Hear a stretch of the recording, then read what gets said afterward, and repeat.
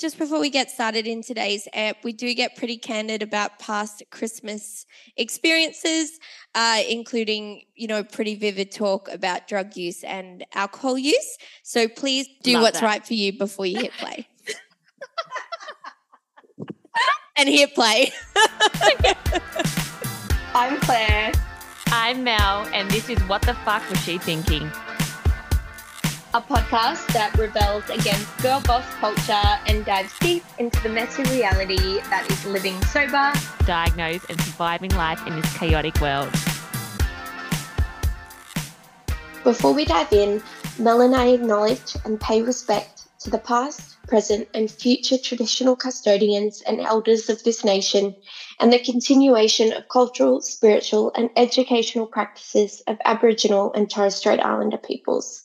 We extend that respect to any First Nations people tuning in today, and we acknowledge that sovereignty was never ceded, always was and always will be. Hello, Claire. Hi. I can't believe we're back after a few weeks off. Many, many weeks off. How are you doing? Feels like I haven't spoken to you for ages. It's been a while. I feel a bit battered and bruised. Yeah. What's been going on? The holiday season, man. It just gets you every time. Between the holidays and some last minute metaphorical punches to the face. It's just been more of a roller coaster than I would have liked the last month of the year to be. How are you doing? Yeah. Oh, you know how it is. It's been a rough couple of weeks. For those who don't know, my stepfather died I think it's about 2 Sundays ago now. It feels like such a blur. So I understand the metaphoric. Is that the word? We might have to look that up. I like it anyway. Yeah, that sounds good. Yeah, it's these things that you just don't plan for when you know that this is going to be a hectic season, and then when things just pop up, like, hard things, it just feels even more hectic, right? Yeah, definitely. And I think I've had, I don't know, it feels like I've had 6 months worth of shocks in this month. And part of that has been hearing what others are going through as well, like yourself, and there's 2 other deaths that I know about that have happened in the last couple of weeks, and something else with one of my friends. So it's just actually, and another thing with another friend, all in the space of the last 2 weeks as well. So just trying to be there as a friend as well, and then also riding your own ups and downs. It's been pretty crazy. Yeah. But have you got some good news? What were you going to say? I was going to say it is that balance though, isn't it? I totally get that. It's like, you want to be there for your friends, but then you're also riding out whatever you're going through. And I know you've had such a tough time over this year and the last couple of months with your health and what's going on. And I think, but you're always such a good friend when it comes to turning up for your friends. So just want to say well done for that. And also you're still sober, which I think is incredible. And I'm still sober. So you are still sober, right? I know I haven't spoken to you for a couple of weeks. I'm still sober. Not that I would judge if you'd had a slip up. I'd never judge. No, yeah, I am still sober. Slober. Oh, good. Slober. I'm slober and sober. That's our new tagline. What the fuck was she thinking? T-shirts She's made. slober and sober. It does feel like that. It's like, yay, I'm sober and slober. But I think we should be celebrating that. Yes, definitely. We should definitely be celebrating that. And actually, it is that time, and when you're in that sober circle, like relapses have happened in my sober circle in the past couple of weeks, and it's just so shit for them, and it's just so unfair the the pressure to drink alcohol in this season is just, I don't know. I don't think you can fully understand it until you've tried to be sober in December, but it is just phenomenal. Oh, Completely oh my phenomenal. gosh.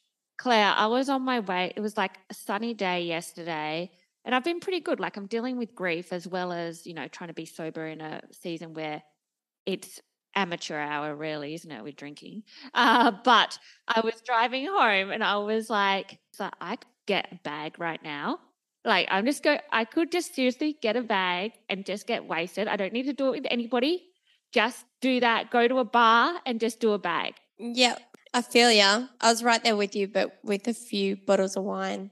Yeah. But it's like that loose feel, like not give a fuck about anything and just go and get shit faced. Because it gets hard, like always planning, always doing the right thing. I think anybody who's had addiction always has that little dark side to them, I think, Definitely. that little naughty side of you that just wants to come out. the devil shoulder. Yeah, I call it the addict mind, and we've been speaking about this a lot in sober support with It's Not Me, It's Booze, and it's this addict mind that we have, and it's just always there. And the most ignorant thing you can do is pretend you don't have it. Just because you've been sober for so many years or months or whatever it is, that addict mind is still there because it is a part of us. It's a part of us. And it's also, it's a very strong mind that is part of us. So I think it's recognizing during this time that addict mind is still there, but if you know it's there, you can learn to tame it, which I've been really holding on to lately. Been taming that motherfucker. I'm so glad to hear it, babe. And I am so proud of you for going through Christmas and grief and staying sober. That's just so epic. So epic. I deleted my drug dealing app today. And I know I should have deleted it earlier, but I just realized I still have it because it's in Melbourne. Wow. And I was just like, I'm deleting it. I'm amazed that you still have it. That wouldn't even occur to me. It was a big moment, I had a Bridget Jones vision because for a number of reasons, it was looking like I was going to be spending pretty much the 2 weeks across just before Christmas all through till New Year's alone here. And I had a Bridget Jones vision of me just getting fucking plastered on Christmas Day. So babe, when you sent me that message, did you say like I was worried about MH? What does that stand for? Oh, mental health. Oh. Yeah. So I didn't really understand that message you sent me. And then I was like, oh, we'll talk about it when I see you. But I was like, what does MH stand for? This is where we're at. I'm just abbreviating like everything I can. Even to save trying to figure out what it was. Yeah. No, that's just me trying to like save resources by saving the energy that it takes to write an extra few letters on a text. But no, that was my mental health. So I was really worried about my mental health. And I also had this kind of Bridget Jones, like going to get plastered vision. So I booked to go away now and spend it with one of my friends. I'm very lucky. Talk about that. That is fucking incredible because I think, we have this like vision of how Christmas should be, all this fun family time where we're all singing jingle bells around the piano and giving each other all these presents. But realistically, that is not for everybody, right? That's not a real situation. And I think what is incredible here that you've planned out what could happen. And it's, that Bridget Jones moment and that scenario, and you actually put a plan in place so you didn't have to go through that. Does that make sense? Yeah, it does. Yeah. I mean, that's definitely what I did. I think it's like, you told it to me, God, a year ago when I was about to go to a Christmas party, and it was going to be my first Christmas party sober. And I was like, oh, I really want to drink there. And you're like, if you already really want to drink before you go, you're probably going to end up drinking. So the easiest thing to do is probably to reconsider going. And I was quite new then. And to be honest, like aside from this conversation that we are having, I have been feeling really strong in my sobriety lately, but definitely just that 2 weeks alone, I think it was just going to be triggers left, right and center. And I have been thinking about that like idealistic Christmas that you just spoke of Mel. And I think I think I've come to understand it, which has taken a lot, as two parts. There's like still a little like 7-year-old me that does really believe in the singing around the piano, $3,000 worth of Christmas lights up on the house, and a beautiful tree that probably cost $500, and like And you got lifted up as a kid to put the angel on top. exactly. See, you get it. And then there's that other side of me that realizes that I don't have a family that can sing around a piano and play jingle bells. You know, without that family help, I think I've been in the position before within my family where I've tried to just bring that 7-year-old and be the one that brings all that Christmas spirit. But then you end up just being fucking flattened. And those are the days where I would drink the most because I was the only one doing any work or caring about it. And then they don't care or don't notice the effort that you put in to be the family that's singing jingle bells with the Christmas lights. It just leaves you without resources. So in the past, I've drunk through that. So now there's that part of me that realizes that, yes, that fantasy isn't going to happen. Am I making any sense at all here? Yeah, because you're showing here radical acceptance. We always teach this at the hospital that I work at. Pain plus non-acceptance equals suffering. And you're being realistic. We always try and control the things around us and think that maybe it could be different, or instead of actually just accepting that this is what it is, you know, this is where your family's at, this is your experience, and your Christmas isn't going to be like what they put in the movies. And most people's aren't like that. But you've accepted that, and then, okay, I've accepted. Yes, it can be painful that my Christmas isn't like what I thought it would be, but at the same time, I accept it. And now I'm going to put a plan in place so I don't have to feel alone during this time. Because I've also thought in the past, I don't know if you've ever had this occur to you, but I've thought that being alone would be the solution in the past, and being just locking myself away. But oh my God, that was almost worse than doing the Christmas thing. So what did you feel? Being alone. Yeah, like if you're like, oh, I'm going to be alone, was it like a challenge to yourself, or was it just to avoid it? I actually thought I was, you know, I realized that I was sick of everyone's just going to have to bear with my December brain right now. I'm okay, failing with words, but what's it called when your expectations are let down? Disappointed? Disappointed, yes. Yeah. So I was sick of kind of being disappointed, and I'd started to accept a couple of years ago that my expectations around this jolly, wonderful Christmas weren't going to happen. And I was like, okay, well, what if I just be alone? Because I can't disappoint myself. And then I can make it a nice day for myself and put in less effort, but still be Christmassy, if that makes sense, because it's just me. But it ended up triggering... Well, actually, I went to hospital. I had a kidney infection that day and went into hospital. So I ended up getting my wish. I was alone in hospital on Christmas, but it triggered huge abandonment issues for me. Yeah. So I think that's what's tied into me really realizing this year is that there is really two parts of myself. There is that part that still needs to be around people, that still needs something to happen. But there's also that part of me that still really wants it to be that like picture perfect thing. So I don't know what will happen moving forward, whether it'll just be trying to balance those out as best as I can. It's all learning, right? But yeah, I definitely found that being alone didn't work for me. That was a pretty scary place, one of my bigger emotional downfalls. But that was before I started therapy and also before I got sober. So obviously that has an extra chaotic element to it there as well. Yeah, I'm sorry that you went through that. That sounded really tough. But fuck, being alone, I get that it's good to like your alone time. And a lot of us, like you as well, you do like your alone time. But at this time of the year, I think it's a time where you're very vulnerable.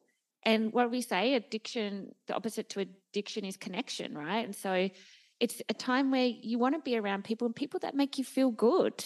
And you deserve that.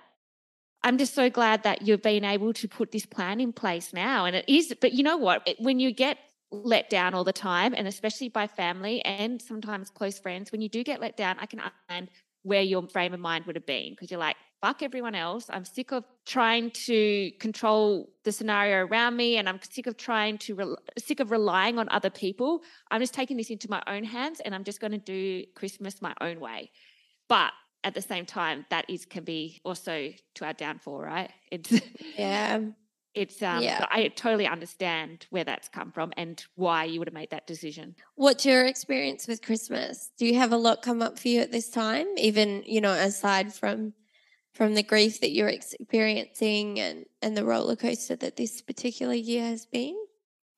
I don't have a lot of expectations on Christmas, to be honest. I think because my Christmas has always been different every year. When I was young, when my parents together, we would have Christmas with everybody, with my grandma, with my cousins. But I remember that like once.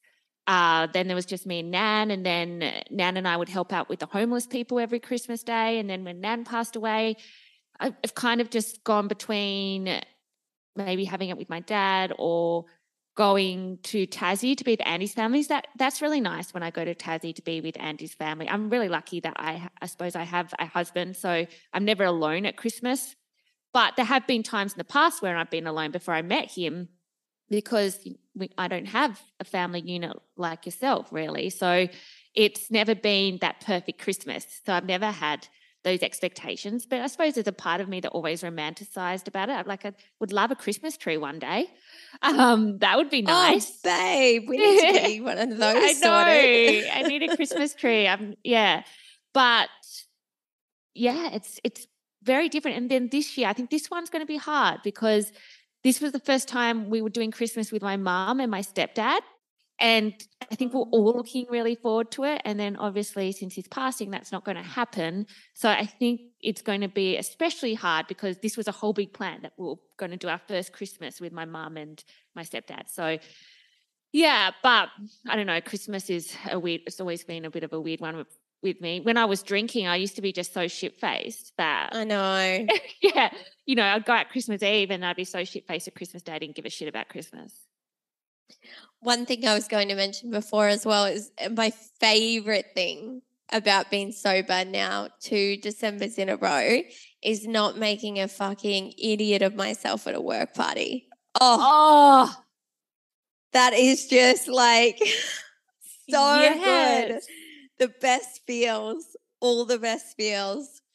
Oh, yeah. The other day I had my Christmas party with a bunch of therapists from the hospital that I'm working at, and we had our therapist Christmas party. Yeah, I know, a lot of fun, a bunch of therapists in a room. But I was so glad I wasn't drinking and I was sober, because I could just see how I would be, and just being able to, because they're a really cool bunch of people. And when I'm around a really cool, fun bunch of people, that's when I'm at my craziest, right? Because I can do whatever I want. And I came away, drove home, and I was just like, thank fuck I wasn't drinking. Thank fuck I wasn't drinking, because I would have been trauma dumping on one of those therapists. There's no doubt about it. Or doing something like absolutely ridiculous that I would have regretted. Something inappropriate. Definitely something inappropriate. Yeah. Oh my God. The work parties are just free alcohol and a lot of bag. And then that laugh off that you have to do the next day or the next time you see them, where you'll just kind of like laugh it away that you did this like really fucked up thing. I know. And I'd be so broken though. Like I'd be so broken. I remember like the last Christmas party when I worked in corporate, I walked in and I got my work colleague. I'm like, can you please come to the cafe with me? I'm like, I don't know. Like I don't even know what to do right now. I can't even walk in. Like I had so much anxiety. I remember that conversation. That was so shit, because I was a manager as well, and I was bringing in the drug and alcohol culture. That's what I brought into the company. Yeah. Past lives, hey? Yeah, past lives. That was a massive enabler. So you're staying in Melbourne right through the holidays? Yeah, so we're staying here until the 26th, because we were always planning to go to Japan on the 26th. I did check with Mum. I'm like, sure you want me to go? She wants me to go. I think she just wants her own space at the moment. Like I said, never lived with Mum, so being here for this long is like a lot. for us. Yeah. Because we're not used to that. Yeah, so here until the 26th. What about you? When do you leave? I leave on Wednesday, which is the 22nd.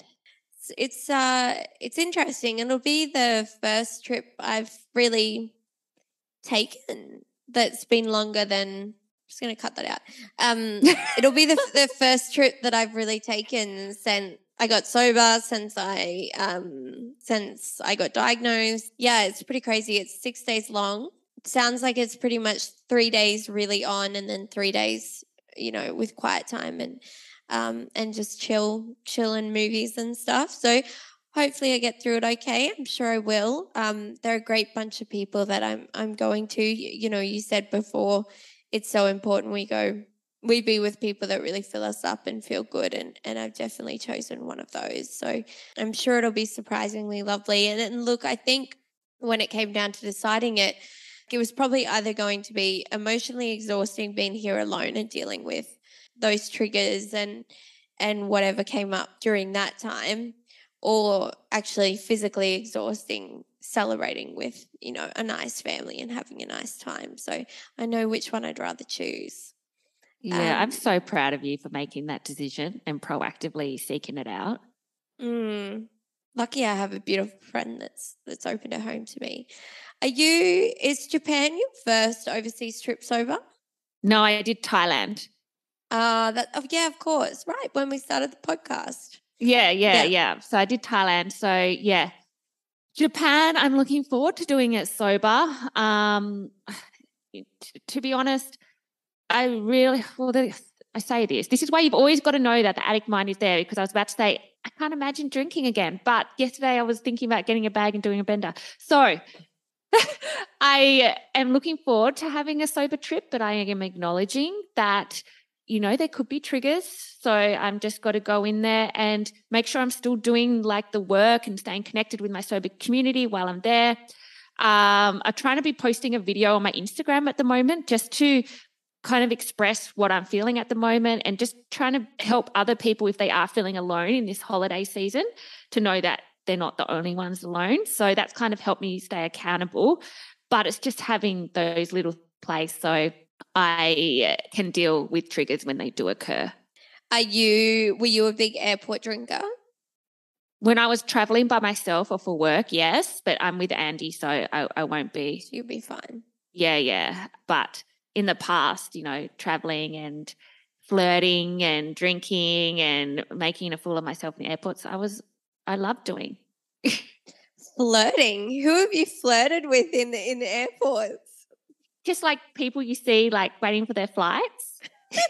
Or if you're sitting next, that like when you sit next to somebody your own age on the flight, and it's kind of that. That has never happened to me. I was literally watching a movie this week, and that's the storyline. And I was like, I have never sat next to someone cool. Like, I mean, maybe that's the autism in me, but I just do not open up for a conversation to someone next to me ever.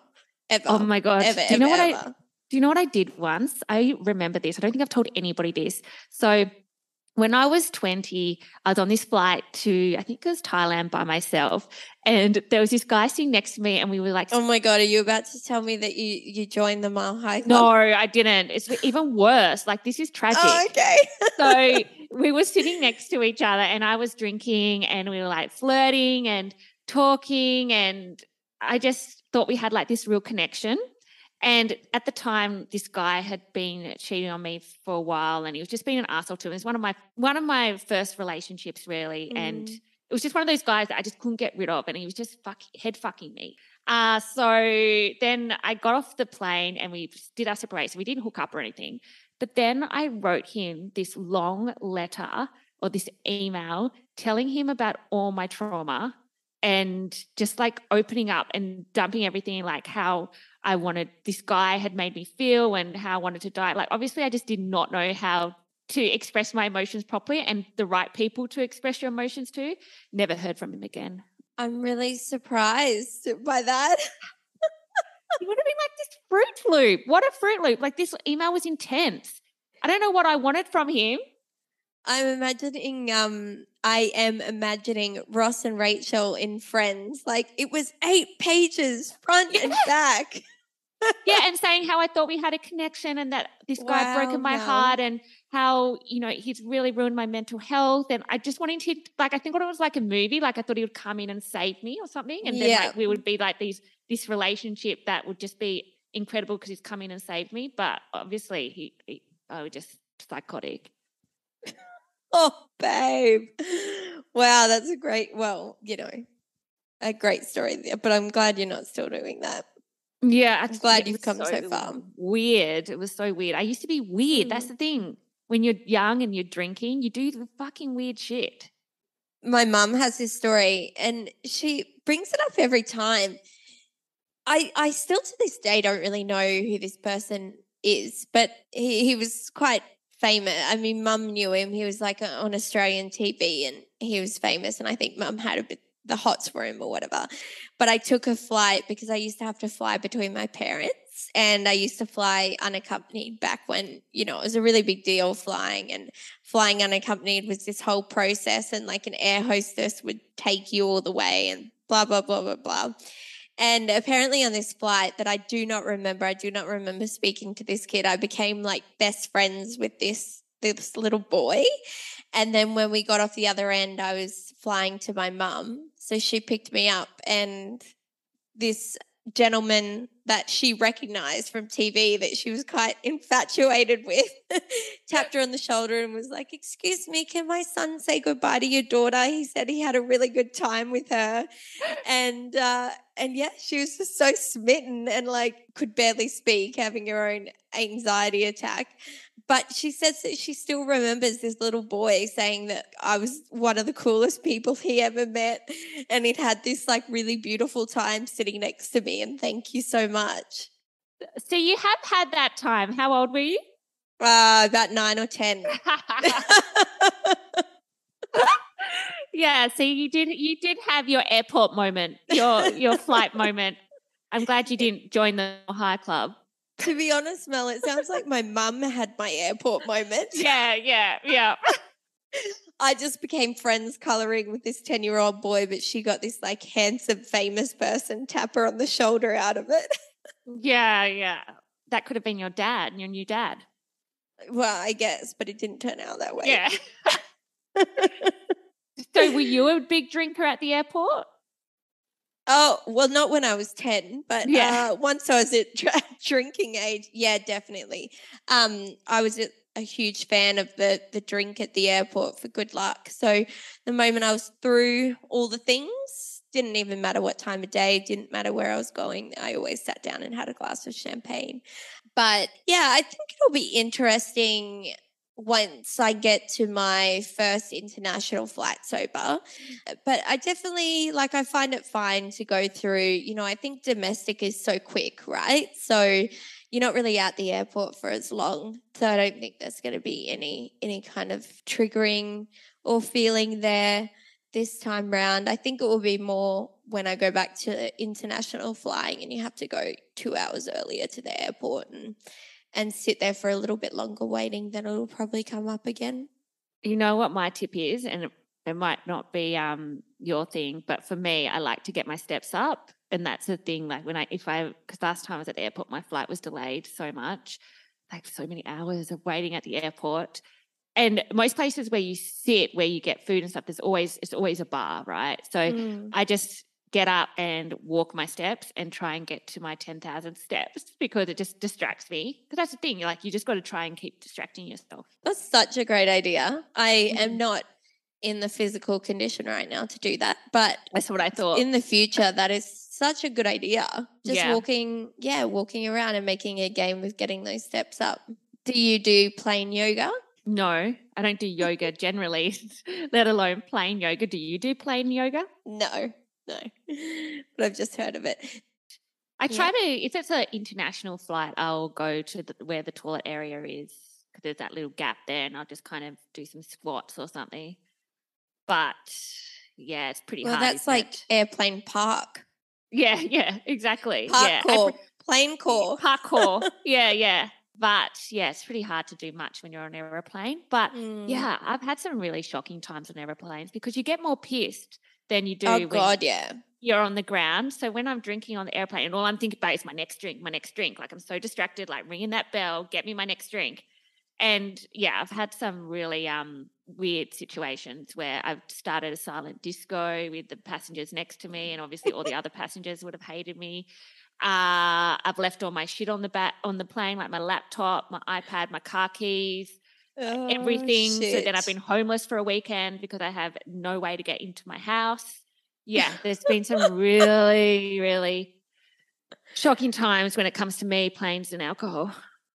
In truth, though, I do think I'll miss how, when it comes to international flying, how drinking makes it so much easier to fall asleep on those flights. I'm Yeah. probably going to miss that. Sometimes, though, for me, it was making me, it would go either way, right? You think? I don't know Yeah. if it would go either way because I've only ever drunk on international flights. Yeah, but I feel like sometimes I would get sleepy, but if I kept drinking in that mode, I could get like Oh, you would say super party. energetic and play the music.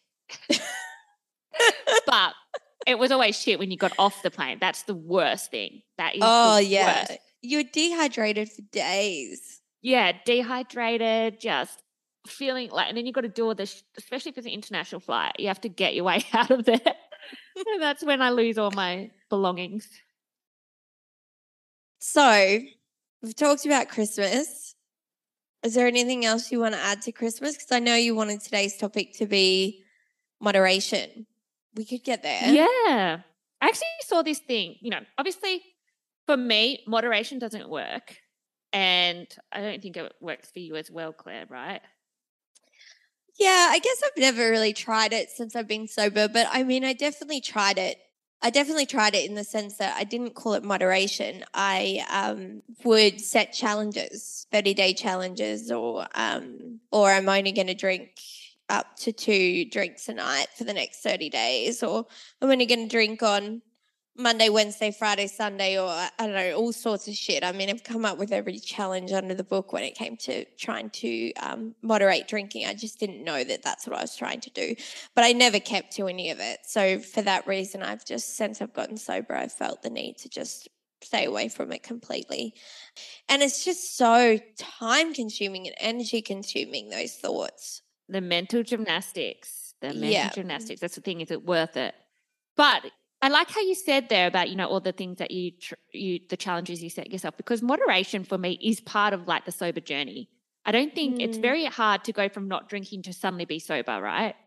But even, like you said, like it's not like maybe you haven't accomplished moderation, but you try to set yourself challenges at the start. Oh, yeah, for sure. Sorry. Now I know what you mean. Yeah, it was like, Yeah. I think in those years where there was an inkling in me that knew that I didn't want to drink anymore, before I even admitted that to myself, that was coming out in attempts to moderate and attempts to set challenges. Yeah, which is why I think by the time I got to the day that I actually stopped drinking, I was like, yeah, it's time to just stop, because I can actually look back now and see that for the last 3 years, I've been trying, in inverted thingy-mabobs, to stop at different times. And I've tried to take my space from alcohol, and it hasn't worked doing it in moderation. So I may as well just give up completely. Yeah. Yeah. Because I find that is such a relevant thing to talk about, because change takes time. And for you to go from thinking, I drink to I don't ever want to drink again, like it's a really, really intimidating thought, and it doesn't feel realistic. And if you set goals that are unrealistic, then you are going to fail, because it takes time to make these changes. And I think anybody who is on the sober journey or trying to change their relationship with alcohol, I think you've got to give yourself a pat on the back, because that's huge. There's a big difference between drinking and thinking that there's no problem at all with your drinking, than actually realizing that there is a problem with your drinking or with your drug usage, right? I think that's what we've got to recognize, that there's such a big difference there, but we don't celebrate actually realizing that we might have a problem, because that's huge. When you suddenly realize that, that's such a huge, huge thing to acknowledge. Definitely. And I think for me, failing the challenges was also how I realized I had a problem. So it did, even though I wasn't conscious that it was part of the journey at the time, it was definitely part of the journey. Yeah. Yeah. And there are unicorns out there that can moderate. I would never judge someone's journey because everyone is different. Everyone has different brain chemistry. We talk about this all the time. Your journey is your journey, and you're the expert of yourself. I will never say to someone, no, you will never be able to moderate. For me, moderation hasn't worked. I've tried it, but also maybe if I trained my brain really hard, moderation could work, but I don't have the time to do that or the energy. After years and years of drinking, that neural pathway is there where it knows that it's going to get a dopamine hit from alcohol, and that neural pathway will always be there. So for me to try and change that, it would take a lot of work, which I'm not prepared to. I want to use my energy on other things. There's other greater things out there than thinking about whether I can moderate drinking or not, because I live a really good life sober. Like, sobriety is good for me. It makes everything better for me. So I think it's important to say that we're not here to judge anyone if they want to moderate. And I think if it's a way to start change your relationship with alcohol, aim for moderation, aim for cutting back. Fuck yes. Yeah. And also, even if you're not trying to moderate to try to be sober in the end, man, anyone that tries to set a challenge, that does a dry month, that trying to moderate, but sober curious in this saturated society, like alcohol saturated society, and all this messaging that we have around us, drink this, drink that, drink for this reason, drink for that reason. I just applaud them, because if to have even an inkling of a thought that you want some space from alcohol, whether it be a day, a week, a month, a year, 6 months, weekdays only, 2 weekdays only. I mean, that's huge in Australia in 2022, especially in our age group. So huge. So everybody who is whatever Claire just said then, because that was really good, give yourself a clap. Yay! I said one productive sentence today. Oh, you're being great. You're always a great speaker. You're very, what's that word? Etiquette? No. Etiquette? No. Is that when you speak really well? What's that word? Articulate. You're very articulate. Yeah. So sometimes I have a bit of a lisp, so I've really got to move my tongue. I wanted to give some advice though. So I follow this account, Mind the Sip, and she talks about moderation. And wait, actually, Mel, can I stop you there? Because I just realized you didn't actually tell us about your experience with moderation. So you've told us that you got sober in COVID. That was your first little stint. So just talk us through maybe a time since then that you've thought, okay, I'm going to give moderation a go. What were your rules around moderation, and how quickly did it fail for you? So I think difference with me, my moderation is probably different to someone who's actually trying to moderate. This is why you have to be so honest with yourself on this journey. My moderation is like do a bender once every 2 months. that would be my moderation. That's great moderation. Yeah. Well, it's better than doing a bender every weekend, right? So that would be my moderation, or having just 2 glasses of wine after dinner. And I've tried that as well, like, trying to moderate my alcohol intake, but mostly it was I love benders. Like, that's my thing. I don't drink to just have a glass of wine. I drink to get fucked up. So my moderation was decreasing my benders, which was good. I needed to do that. So that worked for me at the time leading up to COVID. So I was doing that for a couple of years prior. So my benders had decreased, but I was still doing them. But the thing is, for me, just doing a bender every 2 months, like they were big benders. I think they were just like... Yes, I would decrease the amount of benders, but maybe the time of the benders were getting longer. Up for it. So yeah, that was my moderation. Then when I have had slip-ups, I thought maybe I could moderate, but then it was just too much of the thinking. I didn't even get to a point where I successfully moderated at all, because it was the head fuck of trying to plan out when I would have a drink, or watching other people drink, or seeing how much they were drinking. It was too much. I couldn't handle it. I was so confused. I didn't know who I was anymore. Then I self-doubt, and then I would just end up getting fucked up anyway. So it was just a cycle that I don't need in my life. So yeah, that is my experience. Thanks for sharing moderation. That. Thank you. Yeah, thanks for sharing that. All right, what's your advice? Hit it. Well, it's not my advice. Us. It's Mind the Sip. So she's actually starting an app, which is helping people to moderate or That's be fun. sober. Yeah, it's really cool. And she's such a cool chick. She comes to my events in Sydney. But she has an Instagram, Mind the Sip, and she actually moderates. So she's one of those people that has been able to moderate. So I really wanted to give a point of view from her where she gives some advice of how you can moderate when you're going out for dinner with friends. So let's start. Step 1, before heading out, I set a clear plan for the drinks I intended to consume across the evening. 3 for those of you playing at home. Step 2, the first thing I did before ordering an alcoholic drink was peruse the alcohol-free alternatives. So I had a game plan of what to order throughout the night. I'm looking at you, Amaretti Sour. There's some restaurants that really do good Amaretti Sours. They do Liars and they are delicious. Third step, first up, I ordered a sparkling water and bubbles to complement the oysters and other top-notch starters. Can I get a hell yeah for the crumbed olives? She's obviously talking about her experience out. But yeah, fuck yeah, I love crumbed olives. Yeah, so do I. Yeah, now I want olives. Yeah, and I want oysters. Step 4, in between the starters and mains, I hit up the alcohol-free Amaretti Sour and she didn't disappoint. I think I'm going to make Amaretti Sours for Christmas now. Yeah, I'm going to get some Liars. Step 5, into my second hour now, I ordered a glass of bread to accompany my main. The waters were still flowing, so she's still drinking waters here. Step 6, that's it for dinner, friends. 2 drinks. Step 7, dinner wrapped up and we took a stroll to the theatre. Now into my third hour, enjoyed a bubbles while I was taking in the first half of the show. That's the drinks done and dusted. And then it's ice cream, sparkling water, and then it's home with a cup of tea. And she's thankful that she was able to be present and have the friendship and connection. So I thought that was just a great little plan. So if you are trying to moderate, but again, this is for the people that are trying to moderate. I am not giving this advice. If you are sober and successfully being sober, don't let your addict mind go to you, oh, they can do it. You can do it now. You can do that. You can do those steps.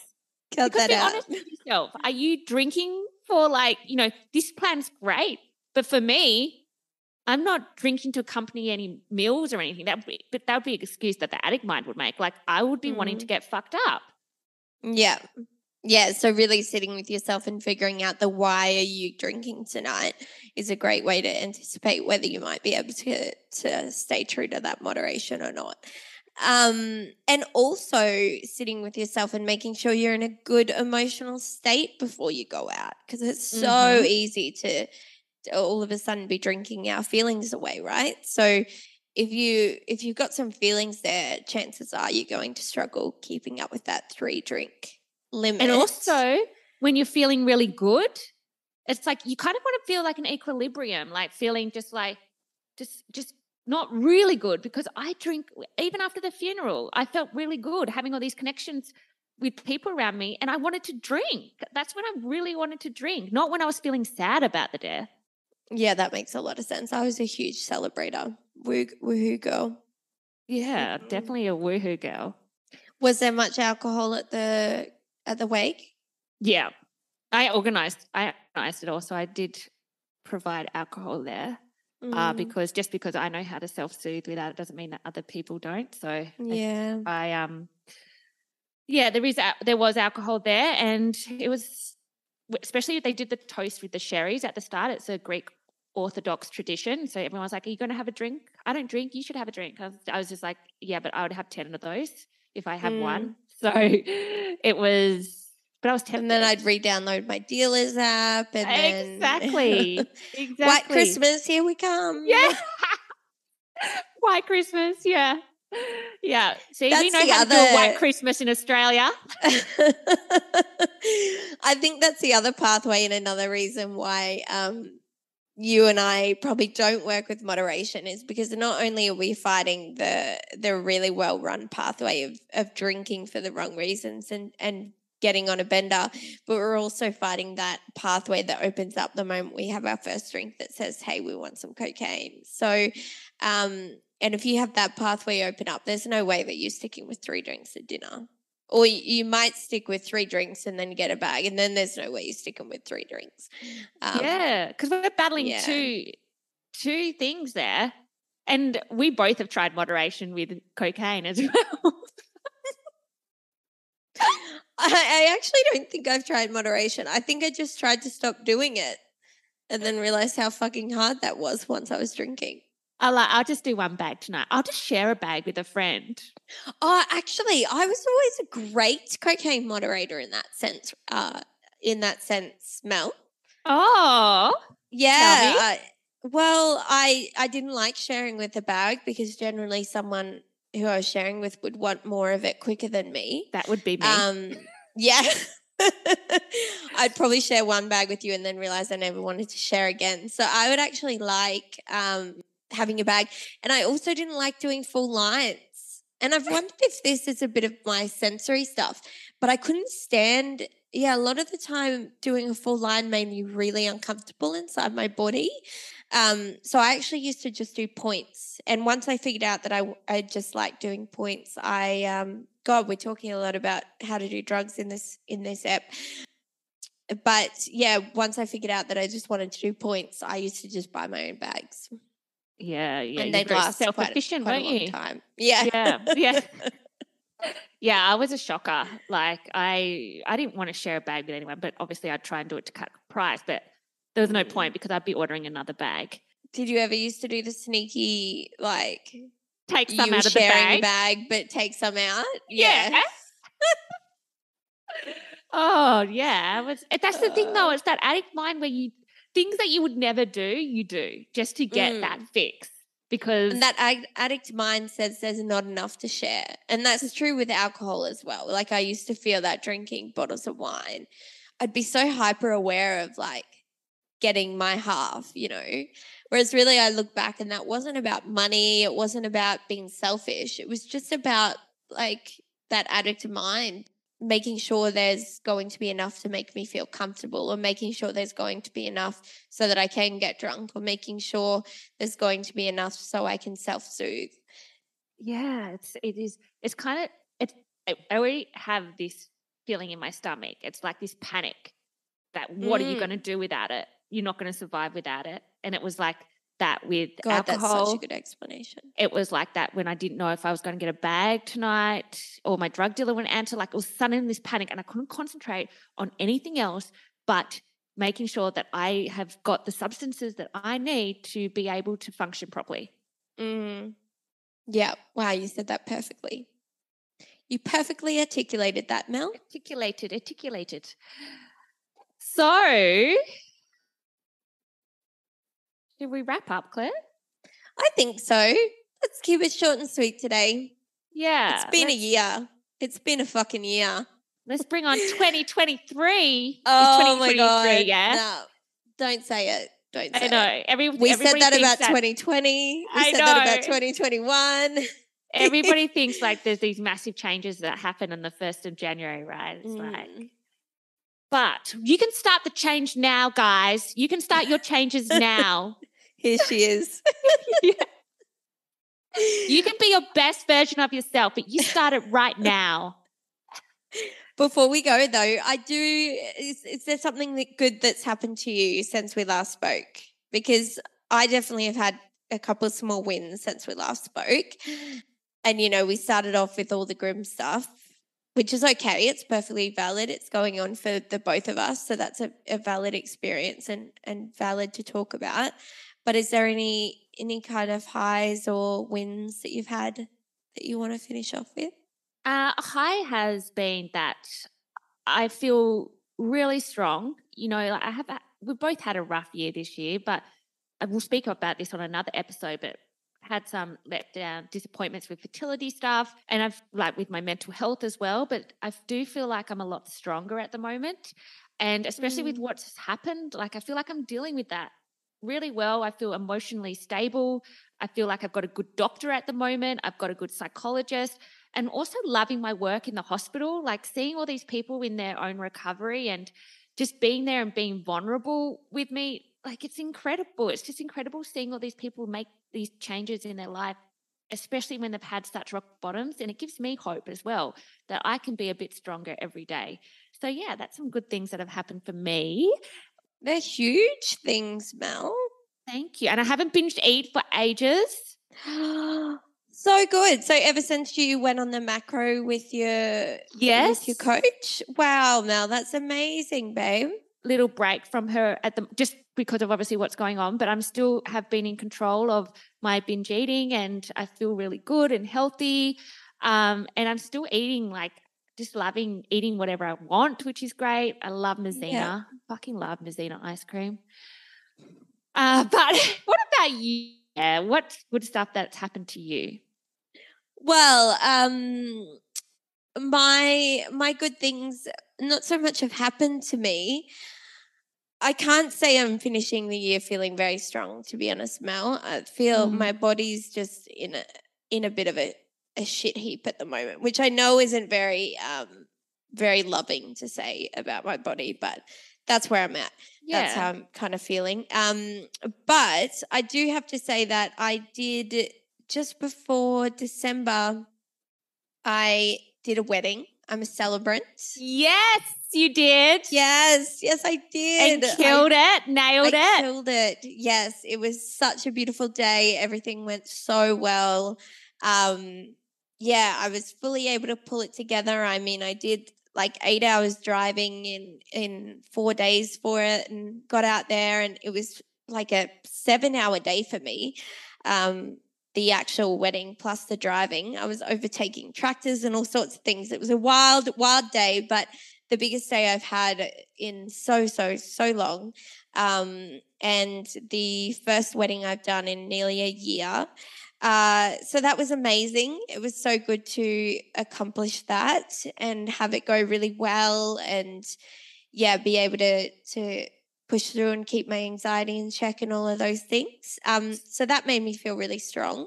So anyone getting married out there, get Claire as your celebrant in Queensland, because she is amazing and you want to get married by her. You want to. So just a little thanks, Mel. Little call out there. Nice little plug for me. Yeah.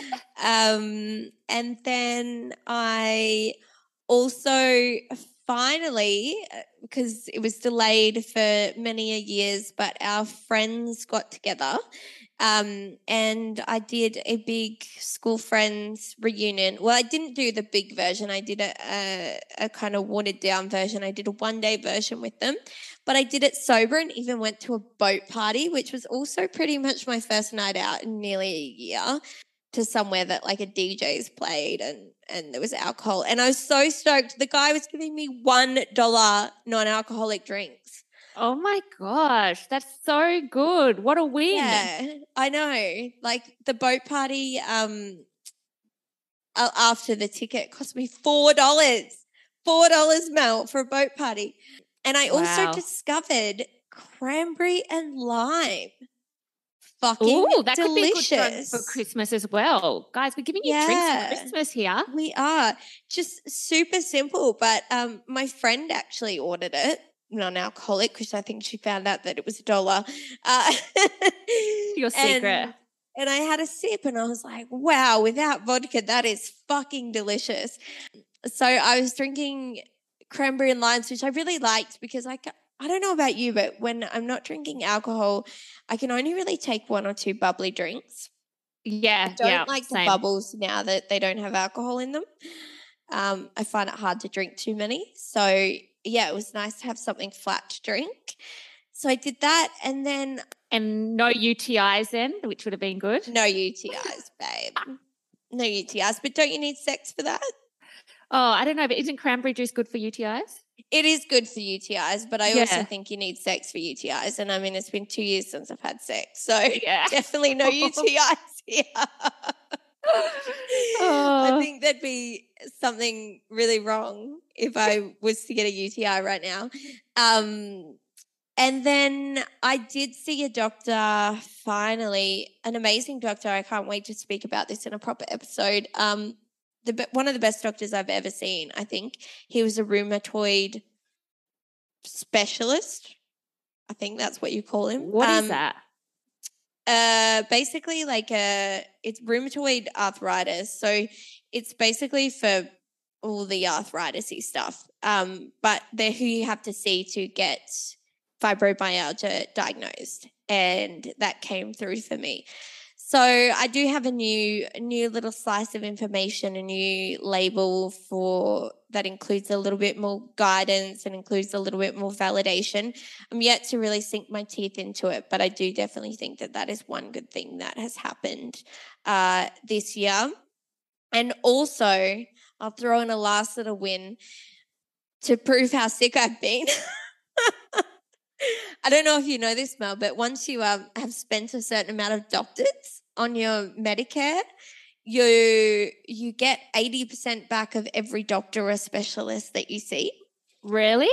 Yeah, I'd never known about it because I've never hit it, but I hit it this year, and the rheumatoid specialist, I swear that's probably not what you call him. I'm probably going to have to do an apology in the next episode and be like, rheumatoid, this is actually what the doctor's called.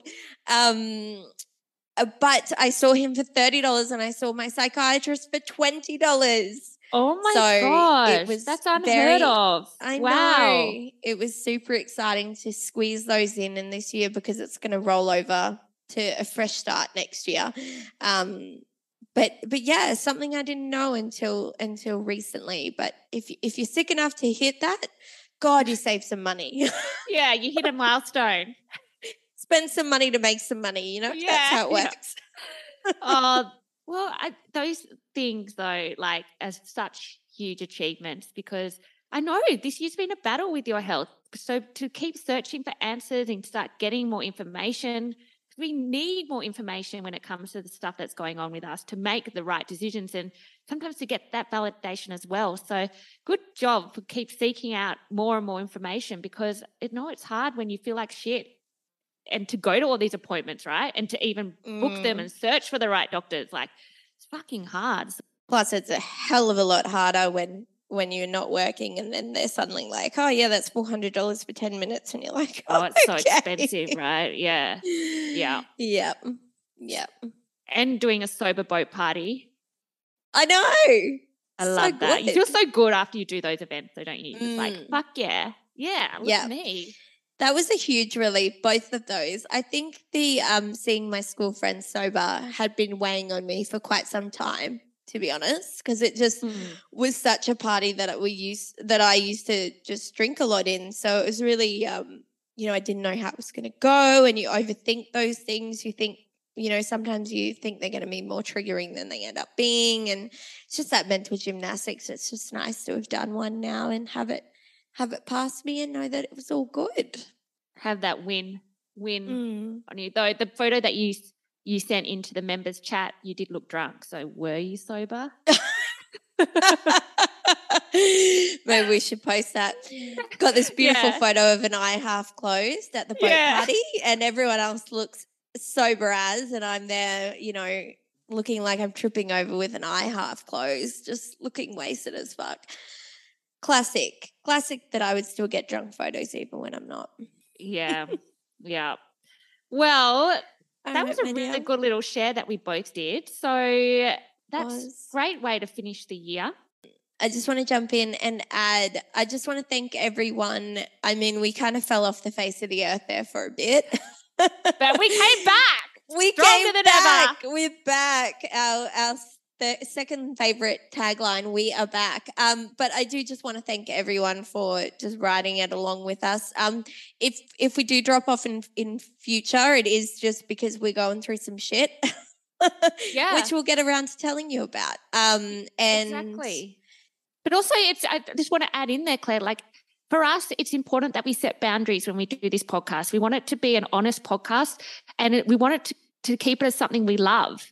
So for us, setting those boundaries is important. If we're not feeling it, we're probably not going to be chatting to you. No. But or to each other. Yeah, or to each other. Yeah. Each other. Yeah, but it is important that we all set boundaries. So if we can, set that so you feel it's okay for you to set boundaries as well, that's what we want to do, because like I said, this is something that we want to keep as a fun thing that we do together. Yes. We're not here to do it all. We're just here to do what we want to do when it feels right to do it.